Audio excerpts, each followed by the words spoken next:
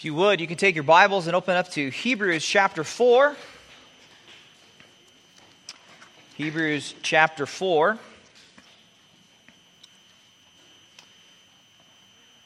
Going to continue looking at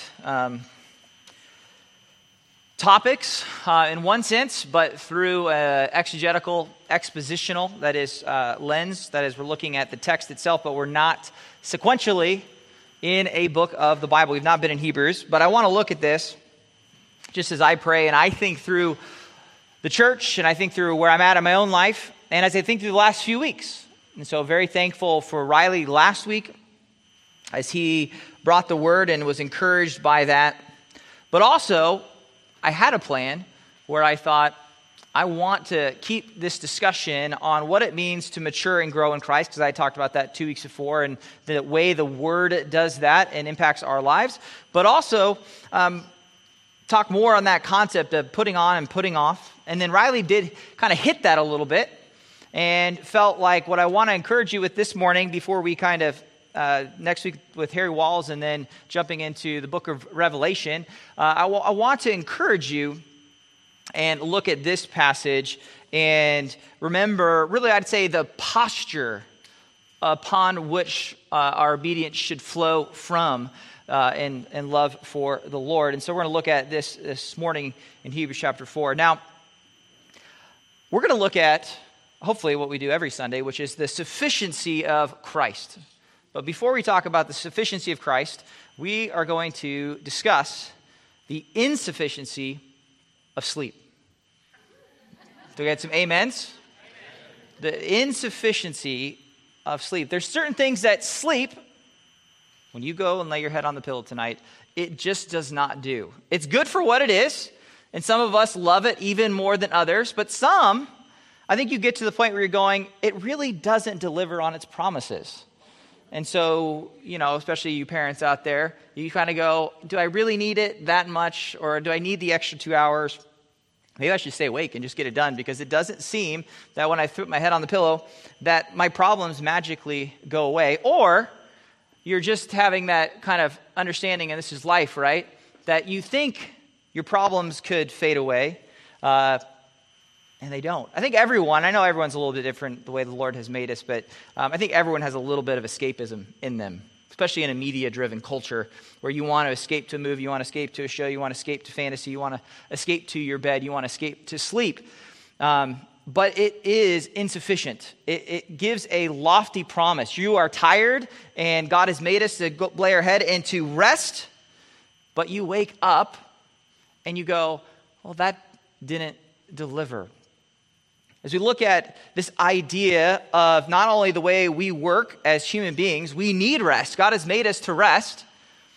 But even the pattern of Scripture in Genesis, which is brought up here in Hebrews chapter 4, that he rested on the seventh day. And it's not that God needs to rest. That is a way in which God, the Father, is tired.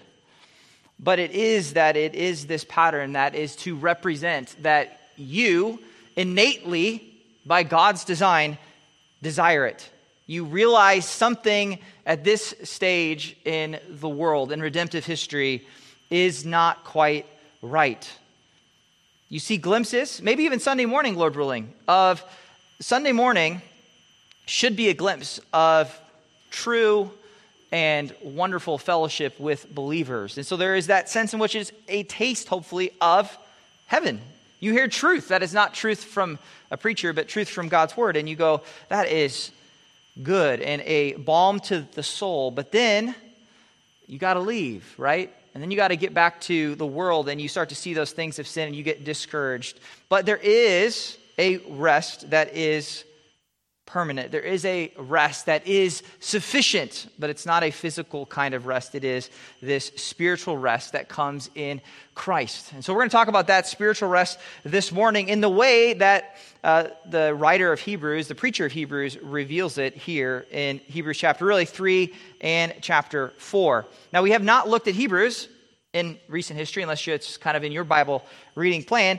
But when you look at the book of Hebrews, he is not only extolling, that is, he is lifting high and saying Jesus is greater, right? Kind of like in Colossians, but he does so with a certain audience, probably particularly a Jewish audience that is tempted to go back to Judaism. And he's explaining to them that, no, you have something so much better in Christ. So if you just go back to just a little bit of preview here, Hebrews chapter 1, he begins by reminding them that you know your Old Testament. Again, that's kind of this idea of probably the audience being Jewish, familiar with what we would consider the Old Testament, saying that God, having spoken long ago to the fathers in the prophets in many portions and in many ways, in these last days spoke to us in his Son, whom he appointed heir of all things, through whom also he made the worlds. And he goes and he talks about Jesus being the more excellent name. And if you're wondering, well, why did they need this? Just jump over to chapter 2 and you see, oh, there's a reason, there's a purpose behind this sermon, this letter, which is chapter 2, verse 1. This reason we must pay much closer. Just sometimes in the Greek, you have to add, it doesn't sound right in English, but they're trying to emphasize in English what's emphasized clearly in the Greek. We must pay much closer attention to what we have heard, lest we drift away. And he goes on, verse 3, how will we escape if we neglect so great a salvation? So Hebrews is a reminder of things they seem to know, maybe not in a whole, and just like all of us, we forget things, but he starts to look at the author of our salvation, Christ himself. And then in chapter 3, he starts to make this contrast, not only just of Moses, but also of God's people in Israel.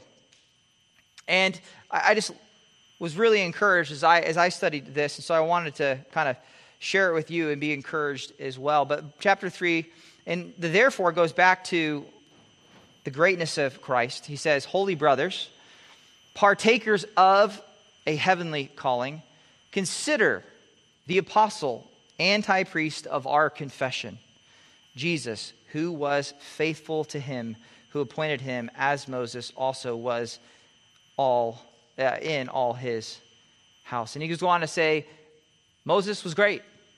The law is great. He was even, for the most part, faithful the end of his life. Not speaking to the rock as he should have. But he's going, Christ, verse 6, was faithful as the son over his house in a way that is greater than Moses. And there's a promise. Moses is going to lead Israel out of Egypt, out of captivity, out of slavery into the promised land. And he's saying that promise of Moses was good, but there's even a greater promise. And he starts to begin this big kind of picture of the generation that did not enter. And he quotes Psalm 95, verses 7 through 11, and verse 8 of chapter 3. And he says, today if you hear his voice, and he's going to keep coming back. Really, he's going to exposit it throughout chapter 4. Today if you hear his voice, do not harden your hearts as when they provoked me, as in the day of trial in the wilderness, where your fathers tried me by testing me and saw my works for 40 years. Therefore, I was angry with this generation. So which generation? This is the one that came out of Egypt, that is wandering Israel, that's wandering the desert, the wilderness. And if you're wondering as well, I don't know if you've ever done this before, but if you remember, I think the first time it was probably seminary when I really looked deep at a map and we were talking about different things. And you look and go, well, I've never thought about this before, but let's look at Egypt and let's look at Israel. And then I knew, because I was a good Sunday school graduate, that it was 40 years of wandering in the wilderness. And then you look at that map and you're going, what happened? Right? This is not, I know they don't have planes and trains, but it should not take 40 years. Well, this is exactly what happens. They wander as judgments. But he's saying there in Psalm 95, which he's going to identify as a Psalm of David, today if you hear his voice, do not harden your hearts as when they provoked me. That is, they hardened their hearts, as in the trial in the wilderness, where your fathers tried me by testing me and saw my works for 40 years. God was faithful, God was faithful, God was faithful. Therefore, I was angry with this generation and said, they always go astray in their heart. And they did not know my ways. As I swore in my wrath, they shall not enter my rest. In the most practical way, that meant that generation does not see the promised land outside of Joshua and Caleb. Even Moses does not see the promised land. And so verse 12, he says, see to it, brothers, that there not be in any one of you an evil, and this is going to be very interesting as we unpack this, unbelieving heart that falls away from the living God, but rather encourage one another day after day as long as it is still called today. And I think as long as you're living and breathing, that's how I'm going to define today. The Lord is not returned and you are still living and breathing. That means that is today, so that none of you will be hardened by the deceitfulness of sins. For we have become partakers of Christ. We hold fast the beginning of our assurance firm until the end. While it is said, and he repeats it, today if you hear his voice, do not harden your hearts as when they provoked me. For who provoked him when they had heard? Indeed, did not all those who came out of Egypt led by Moses? And with whom was he angry for 40 years? Was it not with those who sinned, whose corpses fell in the wilderness? And to whom did he swear that they would not enter his rest, but to those who were disobedient? So we see that they were not able to enter because of unbelief. Now, I briefly run through that because I want you to see the whole argument, because when we drop into chapter 4, the therefore is that. Therefore, because you have seen this generation, you have read about this generation. And this, of course, is the first century. So it's hundreds of years for them, but long in the distant past. And you can say, for us, we didn't know this generation, just like they didn't know this generation, but they can learn from that generation. And therefore, let us fear, lest while a promise remains of entering his rest, any one of you may have fallen short of it. This comes back to why this story? Why this from the writer of Hebrews? Because, remember, chapter 2, we must pay closer attention to what we have heard, lest we drift away. If you were looking for a text, maybe you've heard this phrase, that we need to preach the gospel to ourselves. If you had to say, where's that biblically? What do you mean by that? I would probably say this is as close to it as it gets for that kind of idea. You never move on. You never get to a place where you don't need to be reminded of what God has done through Christ for us, especially as we look to, even this morning, to the Lord's table. That is a reminder of that gospel, of that good news, of this promise. And there are those who were exposed to it then. There are those who are exposed to it now in his church who fall short. And you better examine your own life. And we're going to see that here in looking at this idea of rest. Like every Christian in every age, there is a temptation to look back the way Lot looks back, or Lot's wife, looks back at Sodom.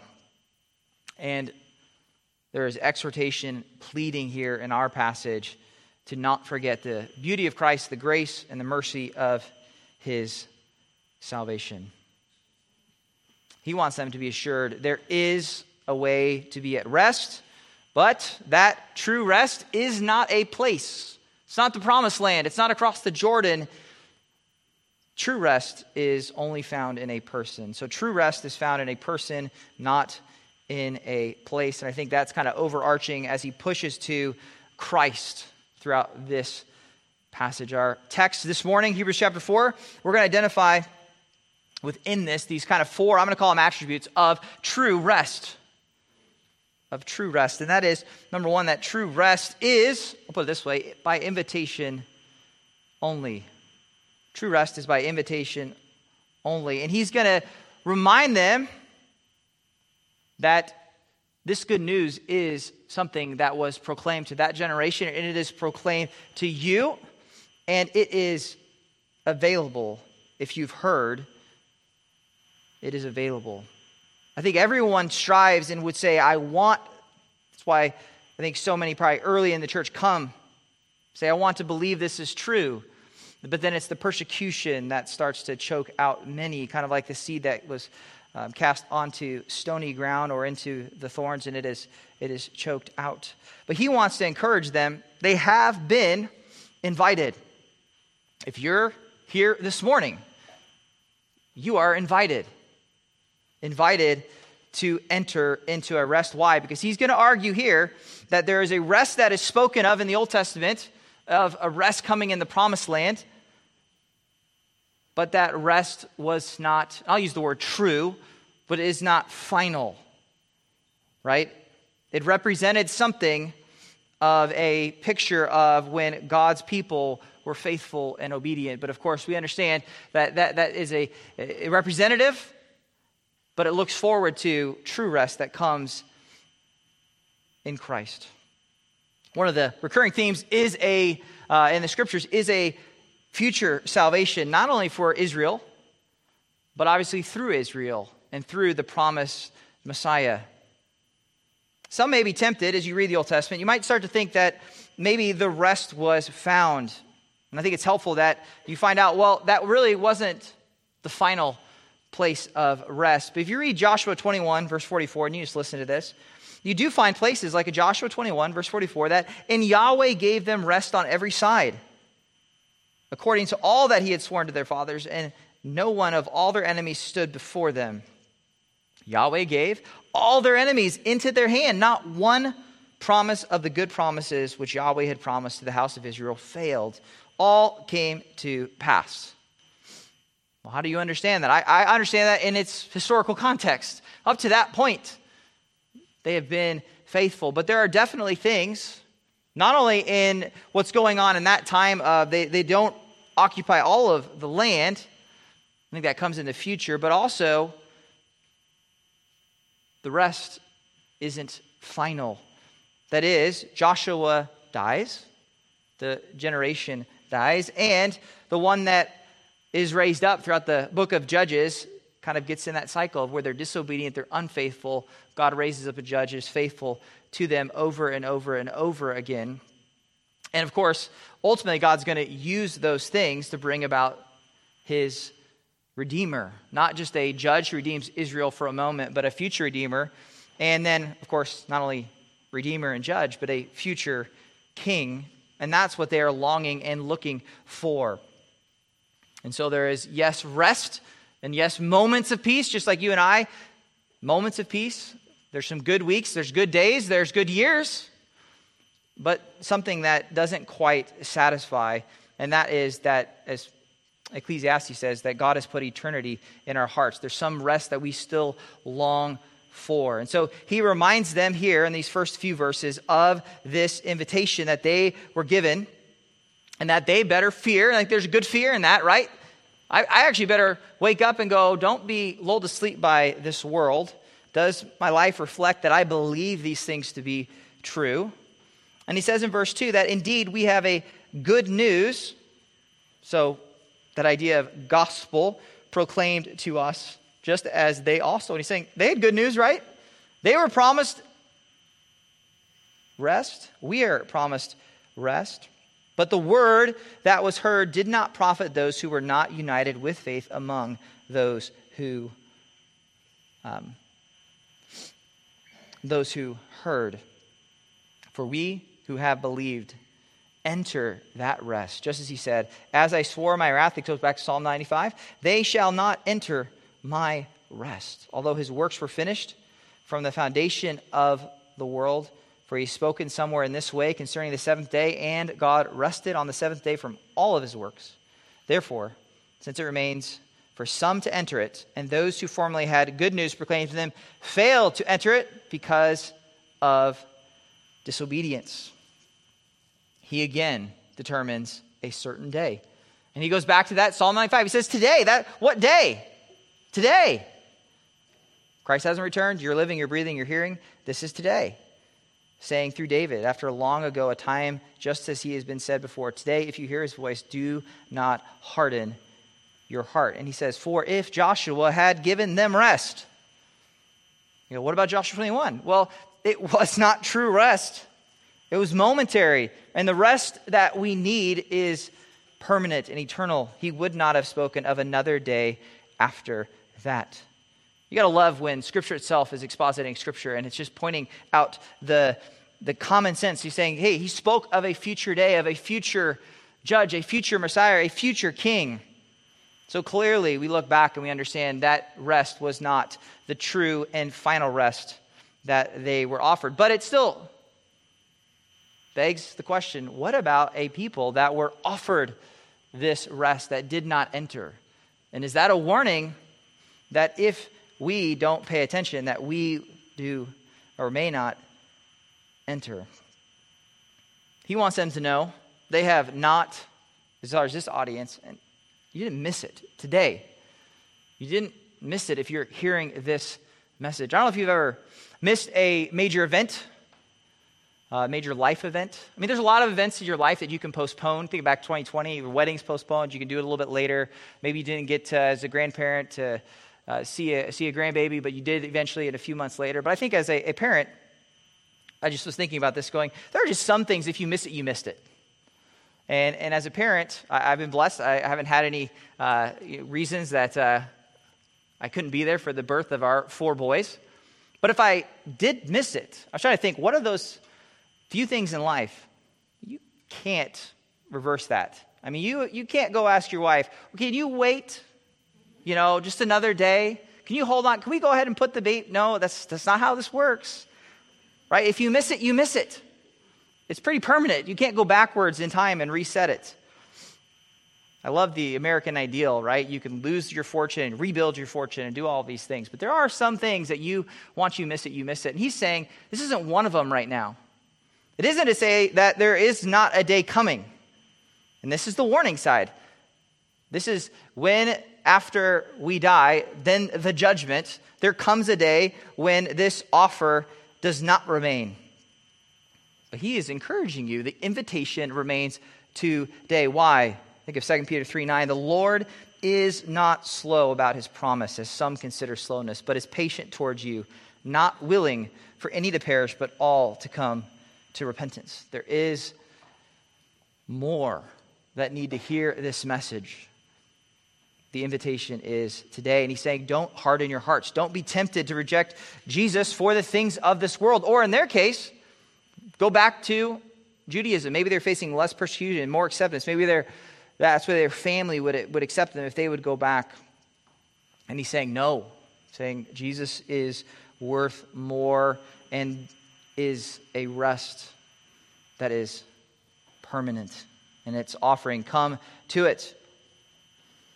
This leads to one of the most powerful truths, though, I think, in this passage, especially as you start to think through verses 12 and 13 and the nature of Scripture, because the temptation in this passage, as you study it, is to look and to see the idea of obedience and disobedience. And you come away and you go, well, the answer is be obedient. That's how I enter into the rest. Obey the commands of God. Obey him. Do more.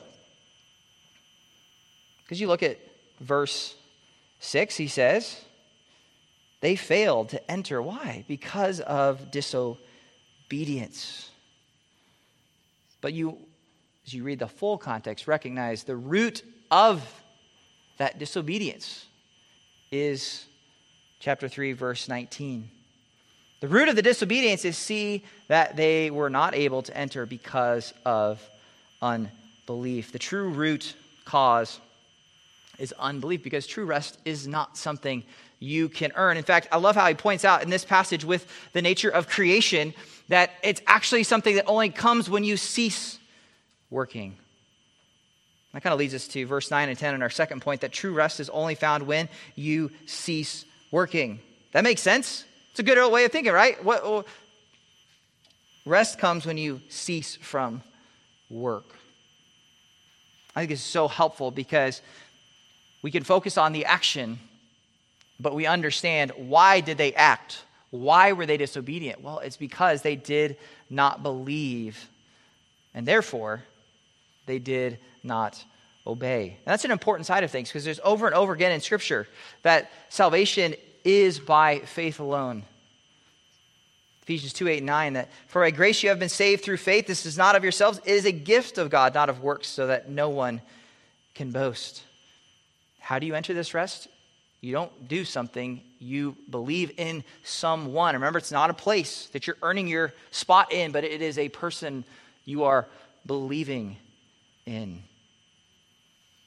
You come through faith in the person of Christ, through the work of Christ, and he gives rest to the soul. Look at verse 9. He says, so, do you believe his argument?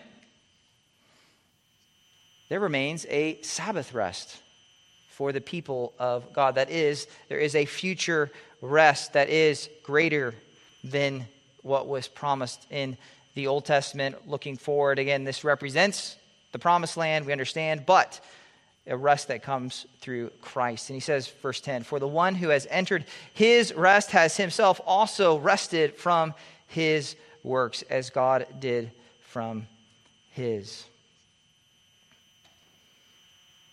This idea that by nature, right, we like to earn things. We like to accomplish things. We like to build things. Salvation, eternal rest, is not one of those things. Why? We don't have the capacity. You don't have the tools. We're not able to earn favor with God. Why? Because we are fallen. Because we are sinful creatures, separated from God, and there's no way back. Someone is going to pay the penalty of sin, which is death. But Jesus does that on our behalf. And then the question becomes, are you united, as you remember back, united in verse 2, with belief, with faith? If you're united to what he has done, then you are united with Christ, and you have salvation and rest in him.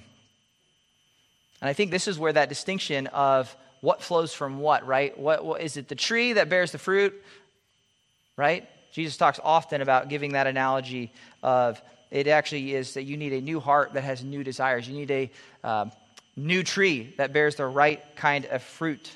This idea of regeneration. And I think you understand that unbelief leads to certain actions, and belief leads to certain actions. And just a general principle, what you believe precedes what you do.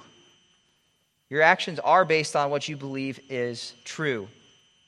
If you guys, Nebraska, we don't have much of this. Every once in a while, if you guys know Lake Wanahoo and Wahoo, you'll see it if it gets cold enough. But I'm always amazed when I watch it. Those of you who maybe grew up more north, I have cousins in Minnesota and the Twin Cities, and when it gets cold up there, it's different than here. I lived in Minnesota for a little bit, and that was one of my big complaints. When it got cold there, it stayed cold. I didn't like that. When the snow came, it didn't leave. But you start to see their love for fishing, and their love for lakes, and their love for ice fishing, their love for hockey. And those who grew up around the ice, it's kind of an intuition. And I'll be honest, I like a little more evidence.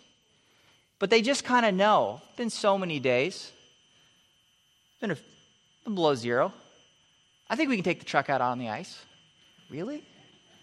Are you sure? And they just kind of, I grew up around this. I know it's safe. I'm going, I need a little more evidence. Like drill a hole and do something a little more scientific here. But why? Why would you take a 3/4 ton truck and drive it out onto a lake? Doesn't seem smart to me. But they truly believe that thing is solid and will hold the weight. They trust the ice and they act. They drive on it. The believer is not promised a sinless, perfect life, but your life does reflect what you believe and hold to be true. If you believe Christ is fully God, fully man, if you believe he truly regenerated your heart and gave you a new life with new desires, then that is going to equal living differently, being obedient. But you don't want to mix those up, right? We don't want to mix it up and understand it the other way. It's not that action leads to rest. It's belief that leads to rest. And that's why I said earlier, the posture then your obedience, your posture towards being faithful to Christ is one of rest. You're not wondering, what do I need to do? You're saying, I know what Christ has done, and I want to, out of gratitude, be faithful and obedient to him. You're not running around anxious. We've all been there, wondering if he'll accept me, wondering if he is pleased with me. Rather, we rest in what he has given. It's a beautiful thought. Rest from your works of trying to be something.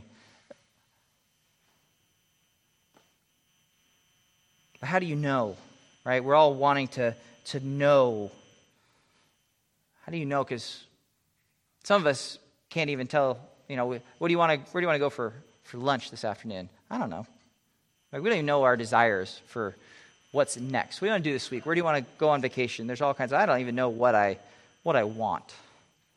How do you know if you are resting in Christ? How do you know? Because again, it's not going to be based on the obedience portion, right? It's going to be based on the belief side of things. But there is a way in which I do believe that rest can be tested. I think the answer is to immerse yourself in the Scriptures. And to that, look at verses 11 through 13. And this understanding that true rest is tested by the Word of God, or confirmed or encouraged. So often you see this, and this is true. This is about the nature of Scripture, and you think about it in the nature of sanctification. And what I mean by that is it's in the nature of the way the Word works in your life. But it's interesting, the context here, and I think that's true, but the context here is really about salvation. It's not so much about sanctification, although, of course, again, how those relate, and in the way in which he's saying, out of this flows action, which then we would understand and call that sanctification. But he drops in here Scripture in the midst of being diligent to enter that rest, and we know how, which is be diligent to believe, lest anyone fall into the same example of disobedience. How do you know? How are you diligent? ESV says, strive to enter the rest. That sure sounds like you want me to do something, right? I think it goes back to what he wants is for you to believe and to rest and then live in light of that. But he goes and he talks about what's famous and well known to many of you, verses 12 and 13, about the very nature of Scripture. And I think some of us are a true believer, but you find no rest. A lot of that could be you are not in the Word. You are not immersing yourself in the Word, because the Scripture has a way of both encouraging, right? Uplifting. It, yes, is a sword that can tear you apart, but it will build you back up just as well. But for the work of the Word, which we talked about a couple weeks ago, to have its effect, you better be in it. In fact, he says, think about this, based on verse 11, therefore let us be diligent to enter that rest, lest anyone fall into the same example of disobedience. And he goes right into why. For the Word of God is living and active and sharper than any two-edged sword, and piercing as far as the division of soul and spirit, of both joints and marrow, which again is just an illustrative way of going, this thing gets to the truth. This is an autopsy. We're going to find out what's going on. It's not just he's saying, we're getting through the nitty and the gritty, the division of the soul, both joints and marrow. That is, it's going to get in here and figure out where everything is. It's able to judge the thoughts and the intentions of the heart. In fact, it can get into your soul and it can cut you up and it can figure out what is true and what is not true. No one else may see it, but you know your heart. You may say things outwardly, but the Scriptures ultimately won't let you blow smoke. You might be able to do it to others, but you cannot do it when you come face to face with Scripture. Why? Because it has this nature upon which it'll lay open. Do you believe these things are true? Are there areas you need to grow in? And Scripture continues to confront you with those things. And the fact is, verse 13, there is no creature, there is no person hidden from his sight. But all things are uncovered, laid bare to the eyes of him to whom we have an account to give. It's not the most restful language, right? But that's the context. The context is one of, hey, enter into his rest. But also understand, when he's getting back to, let us fear, lest, while a promise remains of entering his rest, one may seem to fall short. Or you go back to chapter 2, verse 1. Why is he writing the whole letter? We must pay much closer attention to what we have heard. He still wants you, he wants his readers to look at themselves in the mirror of Scripture and to be laid open. How do you know if you're resting in Christ? You have to be engaging the Scripture. Is this truly what you believe? And remember, these are persecuted believers. They're tempted to go back to Judaism. They're tempted to go back to their way of life. And for some saved out of different backgrounds, it can be tempting. And he's saying, the Lord knows all those things. He's already given you the positive, right? Jesus is better.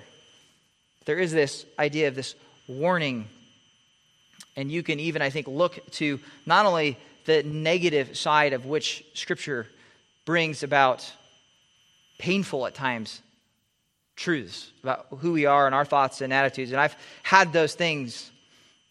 And, I might not think an attitude is that big of a deal. But when you look to Scripture, you go, I guess I am more anxious. We look and we go, everyone would be, it's just human nature to be worried. And then you kind of jump into Matthew chapter 6 and be anxious for nothing. And then you're going, I think anxiousness is a sin. That seems to be Matthew 6 is saying, right? And it opens you up in a way to which we understand what God has called us to. And if we're going to be at rest, we're going to be obedient to him. It's Scripture, just as its nature, is not something neutral. It's not something that is going to have no effect. I love one preacher quotes, actually he's quoting another preacher when he says this, but that the same sun that hardens the clay melts the wax. And so it's going to have its effect. And it is either going to harden the heart like in Israel of unbelief, or it is going to soften that wax. Might be difficult, but you fight through. And I think true rest comes as you engage with the Scriptures. Obviously, it's an understanding of what Christ has done, but you can see there is a relationship to the way the Word, especially you think about evangelism, the Word can cut through because it's more powerful, living and active, sharper than any two-edged sword. And so, yes, Scripture lays us bare, uncovered. There's nowhere to hide. It also can build us up, but ultimately it points us to verse 14 through the end of the chapter, which is the confidence doesn't come through your works. The confidence does not come through your study of Scripture. Your confidence is in a person. Your true rest, number 4, is anchored by your confession or our confession.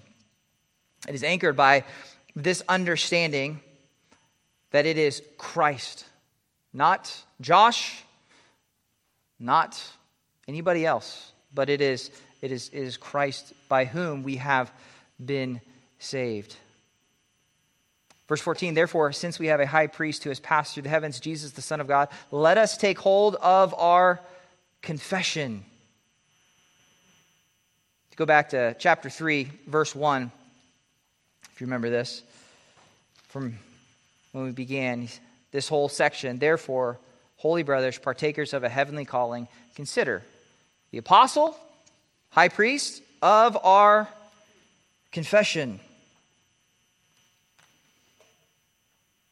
Who's the confession? Well, it's Jesus. And it's not just Jesus in general. It's who he is in his nature. In fact, one of my favorite places to go for this is from 1 Timothy chapter 3. You don't need to go there as well, but 1 Timothy chapter 3, verse 13, when Paul there is explaining why he's writing this book to Timothy, his son in the faith. He says it this way. He says, I'm writing these things to you, and you'll note why this is important towards the end of this. But he writes that whole book, hoping to come to you soon. But in case I'm delayed, I write, referring to 1 Timothy, that letter, I write so that you will know how one ought to conduct himself in the household of God, which is the church of the living God, the pillar and support of the truth. And by common confession, great is the mystery of godliness. And what you, as I remember preaching through this passage and you start to read, there was an early church understanding of this idea of the confession. What do we confess to be true?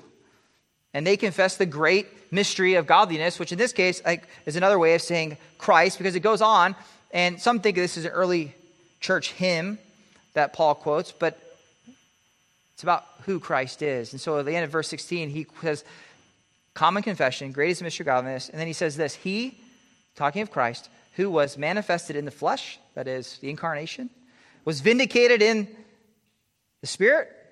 The Spirit said, this is my Son in whom I am well pleased. Seen by angels, proclaimed among the nations, believed on in the world, taken up in glory.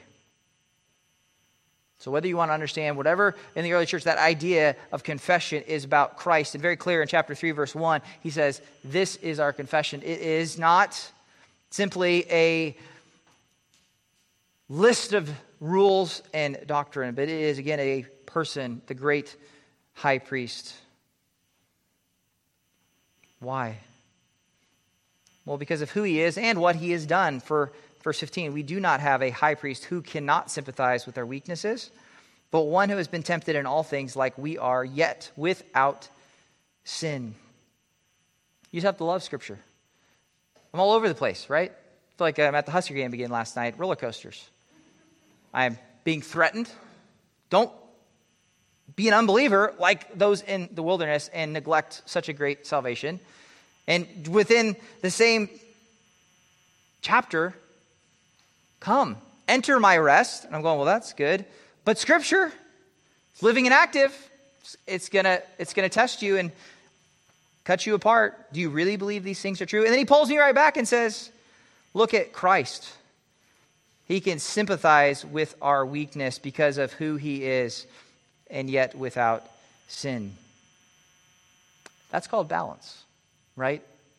Ending in calling us back to the person of Christ. And where he is saying, what does this mean? What does this believe? But he puts it in this phrase, in this way, in verse 16, that he says, therefore, let us draw near. And this would not be the place that a sinner wants to go close to. But if you're in Christ, if you're united in faith, you can draw near. Not just draw near, but he says, verse 16, draw near with confidence to the throne of grace so that we may receive mercy and find grace to help in time of need. And there's more here. It kind of continues on into the nature of that high priest and how Christ is a greater high priest than the ones that came before that Israel would know. But it is the reminder that the invitation is true and it is there. That you would find rest, not in a future place, in something that is material, or even in the fact that, say, this idea of heaven, where all rights are made wrong, but really the peace, the rest, comes because of the person and the work of Christ. And he invites us to draw near. For the believer, and there are clearly believers in, I think, this letter that he's writing to, they need to be reminded. You need to be reminded where you should find rest, where you have found rest, and be encouraged that you hold these things true. And for those who don't believe, this is, again, I think there's those people in Hebrews too. They are called to examine themselves. Are they resting in Christ? Spurgeon said it this way: you do not know the gospel, dear friends, if you have not obtained through it peace. Peace is the juice, the essence the soul of the gospel. If you have come to know the good news of Jesus Christ, it should bring rest for the soul. It's looking forward to a permanent and final rest. Does that mean the circumstances around your life are peaceful and restful? No. That's not the promise, right? The promise is future. That even rest we have in our souls will become sight. Faith will become sight. True rest is found in a person and not in a place. And too many people spend their lives looking for that little piece of rest. They're not going to find it anywhere but Christ. Let's pray. Father, you have made us for yourself, and our hearts are restless until they find rest in you. As we approach your table this morning, what a beautiful picture and reminder it is that we can have confidence, to have a relationship with you, to draw near the throne of grace, to receive mercy and find grace, to find help in our time of need. Encourage us in those truths. Let our souls be at rest, being reminded that, yes, we strive to be faithful and obedient, but that it always comes out of this posture upon which we are encouraged and refreshed this morning as we look to the death and the resurrection of your Son. It refreshes our souls because what is most important has been taken care of by Christ. That he has paid an eternal debt with his death on the cross. Lord, we thank you. And just pray now as we look to be reminded of the things that we do confess as a church about who Christ is and the good news of his gospel. Lord, that we would be encouraged together as we proclaim yet again the beauty and just the glory of his death and resurrection. We ask this in his name. Amen.